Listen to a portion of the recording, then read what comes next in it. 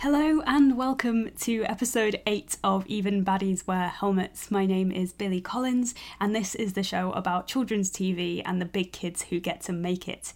This is the very final episode of the series, but don't worry, the wonderful thing about podcasts is that podcasts are a wonderful thing. You can listen back, so you can go and revisit that one time we talked to Helen Blakeman about adaptation, or that time I geeked out with Hilda's Stephanie Simpson about Scooby-Doo. And also, rumour has it, we might be thinking about a second series, but don't tell anyone I told you because it's at a very early stage and producer Chloe needs a lie down because she's been working very hard. Right now, though, we are going out with a bang. Our final episode is all about sitcom. It's also about showrunning, and we have an absolutely class guest. Today, we are speaking to Anthony Q. Farrell, creator and showrunner of CBBC's Secret Life of Boys and upcoming series The Parker Andersons and Amelia Parker. Anthony has also previously written for The Office, The Thundermans, and a bunch of other brilliant TV shows. He has experience in sitcoms, stand-up, and sketch comedy, and he joined me for this conversation from Toronto in Canada. Anthony and I talked about family, we talked about the power of comedy, we talked about character development, and I can't wait for you to hear it. So, on with the series finale.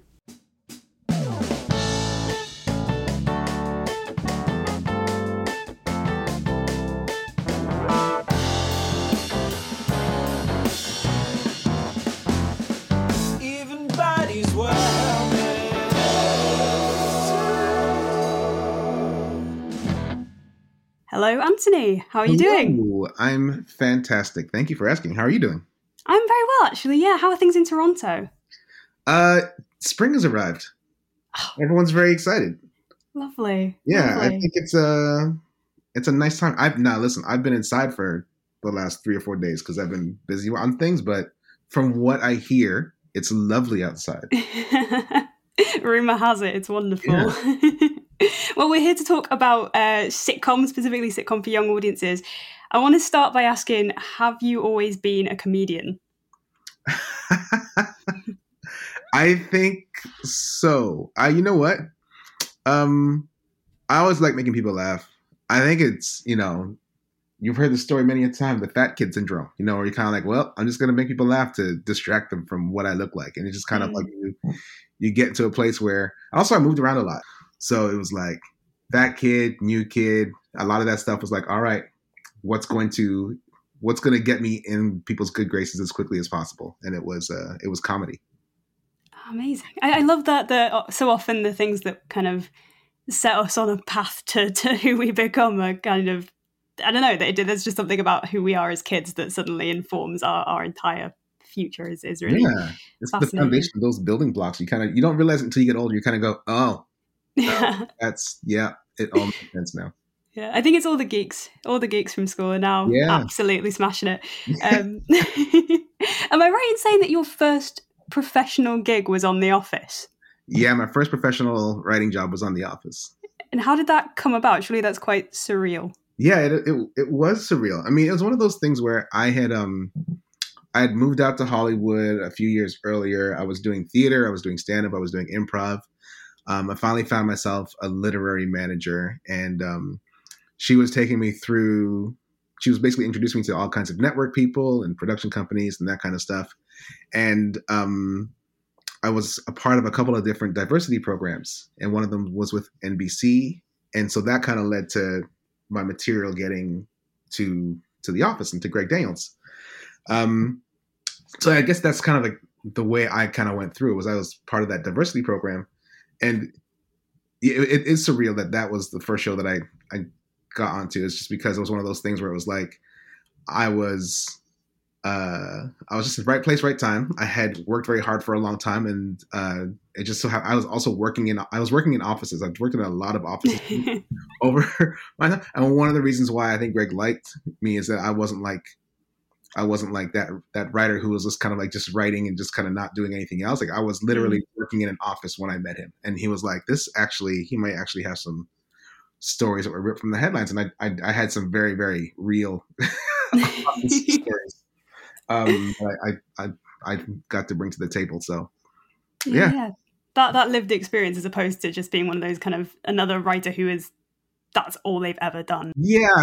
those people are very lucky, and I'm very happy that they get to do that. But there's a lot of people who kind of like, oh, you kind of come out of school as a writer, they get into it, like they have enough wealth that they don't have to worry about stuff like that, and then they can just focus on the thing that they love, which is great. I think it's a very lucky thing to have, but that was not me. And then, I mean, as well as working in an office, kind of performing stand-up, writing sketches and stuff like that around doing all of that, right? It's a lot on your plate, but I imagine fantastic experience. Yeah, it was. I mean, it's one of those things where I was like, I knew I wanted to be in the business. I wasn't sure exactly which way I was going to get my foot in the door, whether it was going to be through writing, through acting, through directing, through theater, through stand-up. So it was one of those things where it's just like, I'll just throw my body at everything, and then we'll see what sticks. Mm-hmm. And the writing was the first thing to land me some professional money, and I was like, oh, I kind of like this. Wicked. And what is it about sitcom as a form in particular that you find exciting? Out of all of those different kinds of comedy that you have done and you can do, what is it about sitcom that is so special? I grew up watching so much of it. I think it informed a lot of, like, you said, back to the childhood thing, right? Like I watched. My mom's probably going to be mad that I'm saying this, but I watched so much TV as a kid. I watched every night. I'd watch whatever primetime show was on. Because it made me laugh. I loved it. It was one of those things where the humor, the comedy, I was engaged throughout. So I wanted to be that for other people. I wanted to make people laugh and make people feel good about themselves and help them see themselves on TV, which became one of my missions later on. And once I started writing stuff, but it was one of those, I think that's kind of what connected me to that in particular. And I think also I was good at it. So I was like, oh, if I'm good at this thing, I should do that thing that I'm good at. It'll make life easier. Yeah, it's always a bonus. And having worked on The Office, then you kind of went on to work on a number of other shows and also branching out into content for young people with shows like The Thundermans. What did you learn from working on adult sitcom that you brought to your work for children? It's interesting because kids like the same thing adults do, which is like they like stories that make sense. They like characters that are interesting. They like a lot of that. They like seeing themselves in the characters on TV. Like I think a lot of that you learn from either place, whether it's kids shows or shows for adults. I think that's kind of what I took from it. Was that no matter what type of writing it is, you need strong characters, you need obstacles, you need good story, like you need all that stuff to make it work. And it was one of those things where I was kind of like, oh, going into a kid show, I was like, let's see what this is all about. And I was like, oh no, you're still writing, you still got to make a story, you still got to make it, you still have to work to make the series as tight as possible. It was good to see that.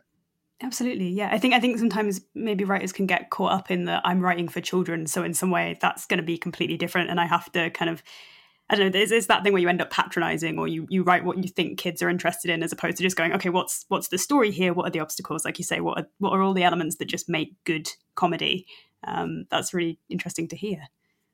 Yeah, it was. Yeah, because it's one of those things where it's like you said, I was kind of like, oh, well, kid show stuff. Let's see what this is all about. But it was, and I'll tell you how I got into the kid show stuff too, which is that I had a script that was a very adult script about pimps in Atlanta, and someone at it's not where I was expecting that to start with how I got into kid shows. It was, and they read the script and the two people at Disney wanted to meet me, and I was like, Disney, which Disney? I was very confused. I was like, what did they read? They're like, the one about the pimps? Oh, okay, that's interesting. All right. So I went in there and I was very, very confused. But I was like, are you sure? Now my manager said you read the script about the pimps. Like, oh yeah, we loved it. It was great. And I was like, why am I here? But they explained it, which is why Disney's so good at what they do. They're like, listen, we know that not everyone's going to be writing kids shows because everyone wants to write shows for themselves. But what we look for when we read these scripts is, do you have a strong character? Do you have strong obstacles? Does the story make sense? All that stuff they loved. And they're like, we can adapt that to, we just take out the pimps and the swearing and then it'll be a kid show. And I was like, huh. And that led to me writing a pilot for Disney. We never ended up shooting it, but it was kind of an interesting experience writing shows that kind of kicked off my, oh, I guess I can write for kids. That's really fascinating. I mean, because again, I think it's a thing of when I sort of ask people, how did you get into writing content for children? It's more often than not, it's somebody doesn't go, oh, I always wanted to write for kids and I've always been writing for kids. There is a kind of, it takes someone else to go, you have that spirit or that capability within you, and to sort of tease it out. And then the show that I'd really love to talk in more detail about is The Secret Life of Boys, because I've had so much fun with it, in which Ginger moves from Australia to the UK to stay with her cousins. She kind of gets caught up in all of their antics. How did you come to create that series? Where did the initial idea come from? The initial idea came from just my life with my cousins as a kid. Like there are always cousins around, and we were always getting into mischief and getting into trouble and putting holes in walls and then saying, we don't know how those holes got there. Stuff like that. Like, it just, like, it, especially summertime. Like, it was just one of those things where it was like, we were just all in the house, and then we'd be like, okay, let's go. And we go to the park, and then we just create havoc wherever we went. So I was thinking about that. And then at the same time, I was thinking about doing a show. At the time when I started this, my daughter was probably, when I started thinking about this idea, my daughter's probably 6.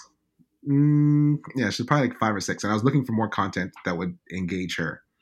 So I thought about making it a young woman who had to move with her cousins, and then that kind of developed into. Initially, it was a girl from California who moved to the UK, and then the Australian Broadcasting Company came on board, and they're like, "We love this idea, but can we make her Australian?" And I was like, "Yeah, I have some research to do." But I will. That makes a lot of sense. And what was funny is I had a friend who lived out in just outside of Sydney, and he had 2 daughters. And so I immediately jumped on a Zoom call, not a Zoom call, a Skype call. This was for Zoom for the early 2010s. In the heady days of the past. Yeah. So I jumped on a Skype call with him and his 2 daughters, and I just started talking to them about like their experiences and what they're doing, and like just getting like little tidbits about like what life is like in Sydney for them. So that kind of led to some of the stuff that we did, for Ginger. That's really interesting. I had been wondering about why it was the strings, but I sort of assumed initially when I heard about it that you would be Australian as well. So that's interesting to know why that came in. Was this your first time show running as well? Yeah, it was. I mean, I had show run some like web series stuff that I had run for myself, but this is my first time running a show for someone else, for another broadcaster. That's exciting. And then how did your experience of being in a writer's room previously inform your approach to running this show? It's one of the things you learn so much from the people that you work with, right? Like you learn the good things to do, the bad things to do. You kind of get into a sense of like, oh, I would do this, I would not do that. And I had a lot of like, I guess, management experience. Like even as a young teenager, I'd done a lot of like supervisory stuff for like, I worked at a theater. I worked at a theme park for like 6 years. And for a bunch of those years, I was a supervisor for the rides and stuff like that. So I was always like in student council, and I was always kind of already in a leadership mode wherever I was. So I was always looking to do that. I was always looking to be in charge of stuff that I can, help bring more people into the fold and that kind of stuff. So I was already kind of thinking about that. And then watching Greg Daniels work on The Office, and then Paul Lieberstein and Jen Salata work as showrunners of that show while I was there. You just learn so much, and you pick up, you just kind of sit back and you kind of absorb as much as you can. And then every once in a while you kind of say, hey, why did you do that? And then they go, oh, I did that because of these reasons. You go, oh, okay, cool. And the cool thing about The Office was that they actually, they let the writers, they kind of treated the writers, even the newest ones, as the producers of their script. So I was there for all the meetings. I was there in post-production doing editing stuff. I went to the mix for one of my episodes. So a lot of stuff that some writers don't get to do, I got to do on The Office because, Greg wanted to make sure that his writers were not only taking stuff off of his plate, but also learning how to do stuff for when they become showrunners. I think that's the reason why there's such a strong contingent of writers who have left The Office who are running their own shows and doing their own things. Because I feel like he kind of fostered that environment in a real way. I'm just kind of thinking about it now. I'm like, oh my gosh, yeah, there's a lot of people who are from the show who are running their own things, and I think it's down to his it's down to him trying to create an environment where more people can be showrunners. That kind of, it's almost like a a showrunner school in some ways. It really was. And I kind of do the same thing for my writers now. Like I make sure that my writers are all involved in the meetings. I get them involved in post-production whenever I can. Like I tell them all from the very beginning, like my goal is for you to walk away from me and to be on your own show and to run your own stuff. So, and I always open myself to questions and anything like that. There's always stuff that pops up, like, like, oh, what's going on? Like, what was that about? And then it's like, oh, you know what? Why don't you sit in this meeting and then I'll explain what this is all about. So that's really cool to hear, because even when the stuff you were saying about like going, like just working as a manager outside of kind of the TV industry as a showrunner, you're always balancing kind of creative responsibilities alongside being a manager and being a mentor and working with people. And it's just really interesting to hear how those two sides of the role can interact. Yeah, I think you need it. I think especially because people, when they start show writing, a lot of times people are like, oh, well, I'm a good writer, so it'll be easy to be showrunner. No, like you have to be a good people person all the best showrunners, I feel like, are good at managing people as well, because not only will they not feel like they have to do everything themselves, they'll also be lifting up the people around them, and then it'll make for a better project.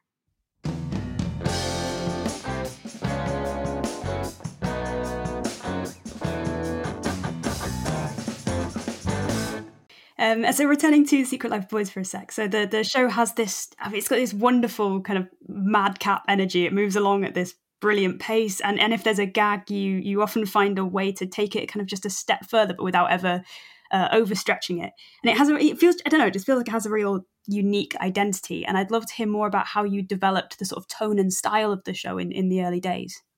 Yeah, so Stephen Andrew, who is the executive producer on this from Zodiac Kids, I worked with him pretty closely to kind of bring that energy, but also bring the heart to the show.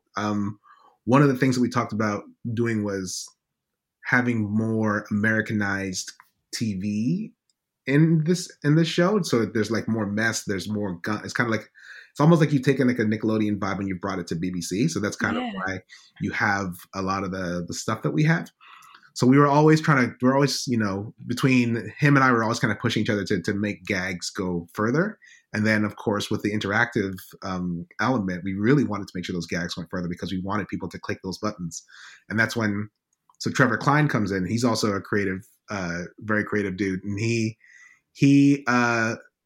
was the person that came in and kind of like help us solidify the interactive stuff. But he also is super creative and super fun. And so he would also push us push us in ways for getting bigger and better gags. And also he would be like, oh, we can also do this with visual effects. I know somebody, it just kind of like, it was kind of like a great sort of like a combination of brains on it.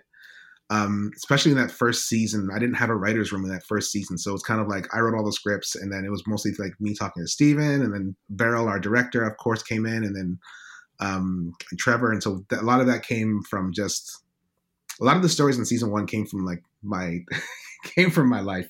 Like the Dead Bird saga, like all that stuff came from like my childhood. Amazing. It has that, yeah. You get that sense of it, that it does come from a real kind of authentic place of fun, and just the sheer kind of adventure of hanging out with your cousins when you're a kid is really lovely. And I wanted to pick up on as well, you mentioned the interactive elements of the show. I mean, I only came to it initially as a straight sitcom, and it was only in preparing for this interview that I found out that there had been this whole interactive element as well, because I'd just been watching it on iPlayer. What was the thinking behind making this an interactive show? Well, the thinking, BBC came to us and said, hey, we're thinking about doing something interactive. We don't know what exactly it means yet, but are you guys interested in exploring that with the show? And we were like, yeah, this feels like the next frontier of television, giving kids the opportunity to be in control of what their of their content. So it started from there, them saying, can we do this? And we said, yeah, we'll try. And we kind of went through a bunch of different processes where we were trying to do different things to figure out, because for me, I wanted to make sure that the story wouldn't change. I didn't want to have to write Choose Your Own Adventure where the story is different every single time. Because I wasn't going to write 80 pages for a 20-minute story. I was just like, this is not good. That's just bananas. So what we were trying to figure out is ways to engage kids, but then they always come back to the story. So we were just trying to find things, and then we ended up with a bunch of different ideas where it's like, push button punchlines where you get a different gag every single time, which is basically you're using alts that you've written that kind of plus the comedy, and then you can kind of go into a more sillier, more broader, um, more broader area to get more gags and more jokes. And then we had later on we had Sing It's, where it's just kind of like, oh, someone's just going to sing that song. Just basically just trying to figure out funny ways to get kids interacting with the buttons and the story. So yeah, that's kind of where that started. And then it took a little while for us to get to the place where we figured it out, made sense. Like I said, Trevor came in and he was like, here's some stuff that I've seen in the past of work here. And then we kind of took that and creatively created our own versions of them. And then that happened pretty much right before we started shooting season 1. So we had to like redo scripts and all kinds of stuff. And it was a wild time, but it was a fun time. It sounds great. I mean, and as well that like you say, it doesn't alter the story in a huge way, but at the same time, it feels like just like having Easter eggs is really exciting. And also as a writer, like so often there's stuff that you want to squeeze into your script that you can't get it in because you're being given a time limit. Whereas to have the opportunity to go, oh, and we could do 5 different other punchlines for this gag is just really cool. Yeah. I mean, when you started on the show, you said you didn't have a writer's room at that point. Did you anticipate that it would run for 5 series? And how do you kind of keep it fresh across that time? I knew it would go a little while. I figured it would go a couple seasons. I didn't know we were going to get 5 seasons, plus the Christmas special and the yeah. So what was the second part of your question? And how do you kind of keep it fresh during that expansive time? I think, you know what, once I got a writer's room for season 2, I just kind of like, that's what I love about the process. Like you think to yourself, okay, I can definitely write this show for the rest of my life. But I'm a big fan of bringing in other voices and other people just because that's what gives it longevity. That's what gives it more interesting stories, and people are bringing their lives to these characters, and everyone kind of connects to different characters for different reasons. So having that story conference for season 2 was amazing because it was just like all these people were bringing stories from their childhood with their families, and all of a sudden we had I was like, oh, we have too much stuff because it was just like these writers who are great. We're bringing in all this different stuff, and then in terms of like keeping it fresh, it's just one of those things where it's like you're always just trying to look for ways to, because the kids are growing, right? You're trying to look for ways to make the stories feel authentic to their age, and so with growing up, I mean, every summer was a very different summer because you change so much over that year. So that's kind of the easy way to how we kept it fresh, is just that we just kind of kept it authentic to the characters, and the characters remained fresh. Yeah. I mean, often when we talk about sitcoms, we kind of, something that comes up a lot is the idea of minimal or a lack of character development in that each episode is almost a reset and you go back to a familiar situation. But one of the things that I really love about Secret Life of Boys is the character development. And I wanted to ask particularly about the moment when Ethan becomes Thane. For those who haven't seen it, this is a big spoiler, but he kind of changes his name, starts dressing in all this absolutely like wicked gothic kind of clothes. They're just, I mean, all of the coats, I have much envy. I mean, it could have been so easily played for laughs, but it's actually used to make a really sort of tender point about self-expression and about the acceptance of your family. What sort of conversations were you having about that transformation, and why was it important to you to include it in the series? Yeah, I think it's one of those things where kids, like, they get to that place when they're around that age and they're kind of like, what? I don't know what I'm about. And they start asking themselves those questions. And it's just kind of, they just been coasting along, doing what mom and dad have been telling them to do. And then they kind of realize, oh, wait, what's my voice? And I remember I have a cousin who changed her name when she was older. She was coming out of uni, and she was like, I'm not that anymore. I'm this. And it was like, I remember thinking to myself, you can do that. You can just say you're something else. And she changed it on her driver's licenses and her passports. And I was just like, what? That's amazing. And she had a similar vibe to Thane as well, where she's kind of like a little bit of the outsider and just kind of like that's cool. But it was just like even more of an air of mystery. So I kind of thought it would be kind of interesting to see Ethan go through that transformation to try and become more of what he kind of has been in a cocoon for a long time, and he just kind of comes out this beautiful gothic butterfly. Absolutely, and it just, yeah, as you say, it kind of it feels very authentic, and it sets things up later as well for future kind of moments of character development. It's just a really wonderful. It was a surprise as well, which I enjoyed. I didn't sort of see it coming, and but it made so much sense at the same time. I love stuff like that. I love when it's kind of like, oh, this is bonkers, but at the same time, it's real. Like I can see a kid. You see kids doing it all the time. Like, there's those kids that you see who are wearing dark makeup and stuff like that. They're not born that way. Like at some point they make a choice. They're kind of like, you know what?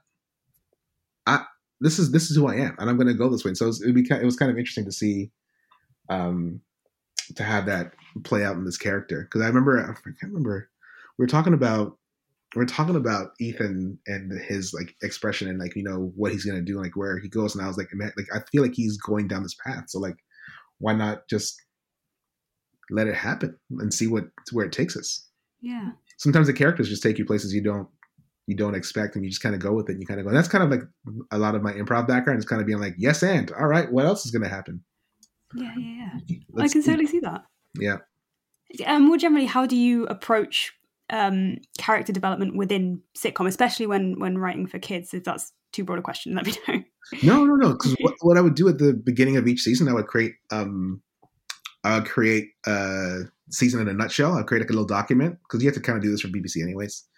Before you get greenlit for another season, you kind of say, well, here are the characters. Here's a development I want for them over the season. Here's just a few stories that I want to explore. But I kind of set that at the very beginning of the season, kind of saying, this is what I want to do. And then I share that with the writers, and the writers will be like, oh, you know what's great? Like, I feel like this reminds me of this. What about a story like this that'll really inform what you're looking for with Thane, or what you're really looking for with Corey, or what you're really looking for with Chris? Like, we just kind of like, I kind of have like a basic, like, okay, this is what I feel like. I would also say like the theme. I'd also have like a theme for each season, right? I'm trying to remember what the themes were for all the seasons, but like one of them was identity, right? Like, so then I think that's probably the season that Thane came to life, because everyone was trying to figure out what their identity is, and I think, and then so just like a lot of like, so I'd have a theme, I'd have kind of character ideas for development, and then the writers would get a hold of it. We would all get into a room and just get into a virtual room, which is funny because I've already been doing virtual rooms for a long time. So when all the COVID stuff happened, I was like, yeah, I'm pretty good at it already. Because before it was cool. Yeah, because some of our writers were in UK, some of our writers were in LA, like some in Toronto. Like, it was just kind of like we just needed to figure it out. So we would just do these rooms on Skype and Google Meet and different things. So it was one of those things where it's like, oh, okay, this is doable, and everyone would get on these Skype meetings or these Google meetings, and we would just like throw ideas into the ring, and then we would see where it all landed. So, but that's how we got to where we got to. It would start with a 1-page document that said, here's a theme for the season, here's what the characters are up to, there's 1 or 2 big events I want to explore, but what else do you guys got? Mm-hmm. It's interesting to hear that there's different sort of themes within different seasons, and it seems to me as well that across kind of your work more generally, there's a common thread. I mean, in Thunderman, Secret Life of Boys, upcoming Parker Anderson's, each show has a really strong family unit at its core. And I wondered, what is it about family as a relationship dynamic, as a theme, that makes you keep returning to it? I think, it's you're always trying to find relatable things, right? And so to get people to connect to TV, and that's why there's so many family shows on TV. Because most people have families, whether you like that or you don't like that, you still have to deal with it. And I feel like there's a lot of like, so because of that, I feel like you can get a lot of stories just from your own lives and also from other writers' lives. And just like like you said, your childhood I'm so connected to the family. It's not so connected to my family now. Like, I feel like it makes writing stories easier. It makes writing relatable things easier. I like to write what I know, which I think is what makes me successful, I think. That authenticity. And I think I'm interested as well in that family dynamics allow you to explore things from lots of different perspectives. I mean, Secret Life of Boys, if something happens, we see it from each character's sort of point of view. And that idea, again, feels pretty central to the projects that you're currently working on. So that you're show running two new individual but linked sitcoms. So the Parker Andersons and Amelia Parker. Can you just give us a quick overview on what those shows are about? Yeah, so the shows are, and I actually didn't create the show. I was just show running because there was they needed someone to come in and take over the show. So I kind of stepped in like, oh, this is a cool concept. I'll happily kind of like explore this. So the basic idea is Parker Anderson's is you have a black man from the UK, a white woman from Chicago. He is a widower. She's a divorcee. They both have kids from their previous relationships. They both have 2 kids from previous relationships. They get married. They create this blended family. They move and they're living in Chicago. And it's just kind of like the Parker Andersons is about them kind of building their lives, trying to find new space and kind of like figuring out like what this new family is because they've only been married for 6 months at this point. There's another show tied to that called Amelia Parker because the husband's youngest child, his daughter, Amelia Parker, she is a selective mute, and she hasn't spoken since she was in the accident that took her mom, and so she hasn't spoken since that accident to anyone. But what happens at the beginning of this series is that she starts speaking to camera because she's sending messages to her mom, like to her cloud, basically. Yeah. And that's kind of like how because she kind of needs some help with some stuff, so she reaches out to her mom in this way. And so you kind of get a sense of like she's speaking to camera, but she's not speaking to anyone else. So it's kind of like Secret Life of Boys in that way, where Ginger's always speaking to camera, but she's doing it for, obviously in season 1, she's talking to her dad, and the other seasons she's doing different things. But like, that's kind of like the basis for Amelia Parker. So you almost get like you get the show and the spinoff at the same time, which is that part intrigued. There's a bunch of the stuff that I was kind of talking about with Amelia Parker. That stuff I brought to the show, but the basic idea of like you having a family and then you having a show based on the girl, that was all done. That was all there before I got involved, and then I kind of added the stuff with she's speaking to camera to her mom and that all that, those little heartstring things. Yeah, those little details. And I guess as well, like the way in which you can take that larger show, those larger arcs, but then again, like go into them, look into little kind of maybe the aspects that you might not have time for in the larger show to kind of explore those a little bit further, or the emotional impact of stuff is really exciting. But I mean, show running 2 things at once doesn't sound easy. What have been the sort of biggest challenges of that so far? Well, that one was even crazier because I actually took over the show like 5 weeks before they started shooting. So, and we had to scripts. That was a little bit of madness. So I think when I talked to the BBC writers room thing, I think we were about a month of production. You just kind of like, okay, go. You kind of like, okay, we're starting shooting in this many weeks. We need to rewrite all these scripts. We just put our heads down and we just figured it out. And so I had a great room of writers that were excellent and just brought their A game to everything. And so we rewrote the scripts very, very quickly. We were in production while we were writing. So it was a lot of madness. And then the thing that I did in terms of like running 2 shows, because each episode 1 of the Parker Andersons connects to episode 1 of Amelia Parker. And so there's a little bit of crossover. So there's a little bit of trial and error with that we have to do very quickly. But we wanted to make sure that the shows, they happen at the same time. So you would kind of, if you watch one, you'd be like, oh, there's little Easter eggs from that episode where you're kind of like, oh, I saw that leads to this in Amelia Parker. Or we're watching Amelia Parker first. And you're like, oh, that seems like something's going on in Parker Anderson. So you can kind of like, if you watch both shows, you get a little bit more out of it. And that kind of comes from my experience with Secret Life of Boys, where it's kind of like, if you do the like for seasons 1 and seasons 2, if you did the interactive version, you would get more out of it. But if you watch just the show, you would get what you needed. You get everything you needed. Mm-hmm. But there's a little bit of bonus content if you happen to be able to do the interactive stuff. So that's kind of how we looked at doing 2 shows at once. And it was easier because all the characters are the same in both shows. So you're just kind of figuring out, okay, I've got these stories. Where is this more of a Parker Anderson story? Is this more of an Amelia Parker story? Because you wanted the shows to feel individual. You wanted them to feel like separate, but still part of the same world. So that made it a little easier to write them together. But we did want to make sure that they were like, that Parker Anderson was about building a family, and Leah Parker was about her finding her voice. So those thematic elements helped us differentiate them and then give them each their own voice, really.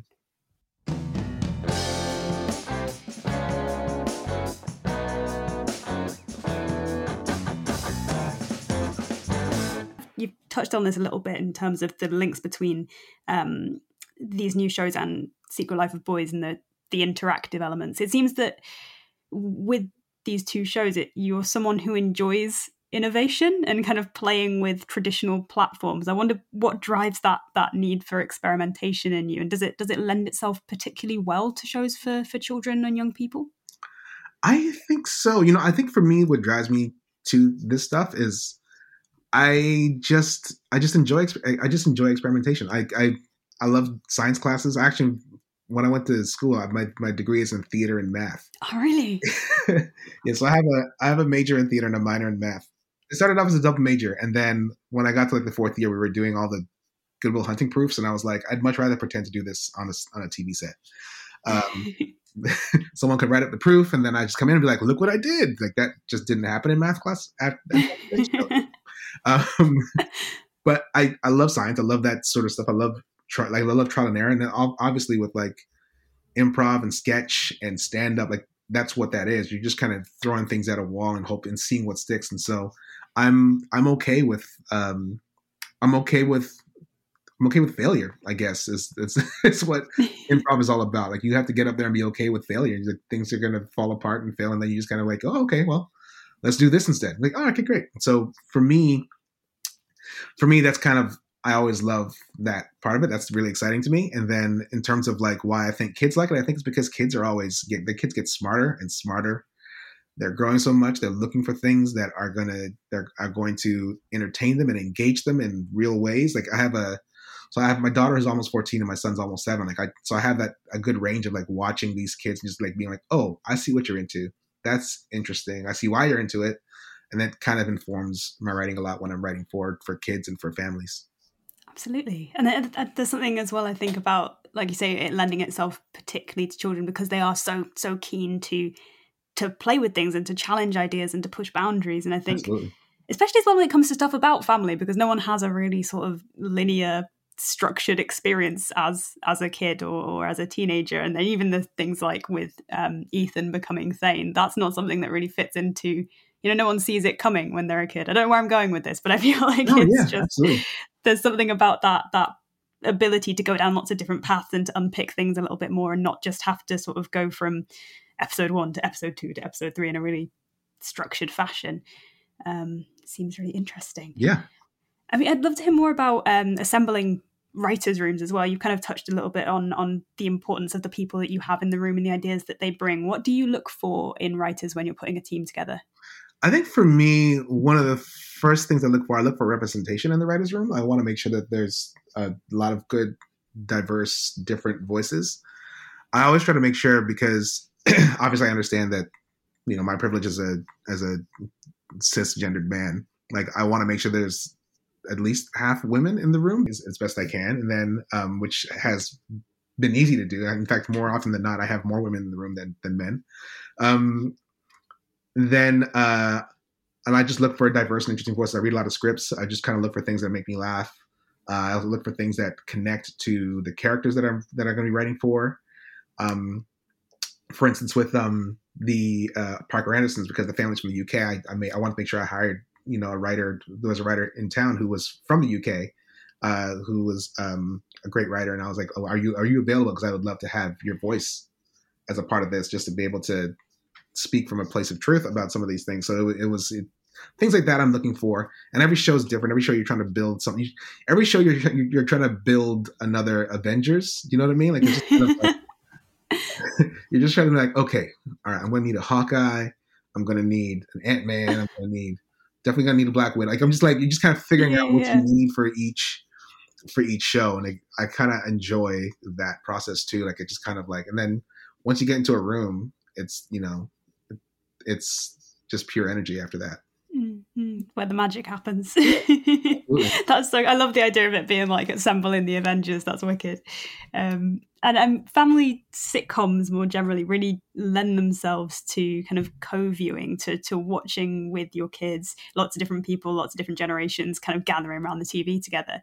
But I think it's something that can be really hard to get right. Is nailing something that both adults and kids can watch and invest in. What tips do you have for making work that the whole family can settle into?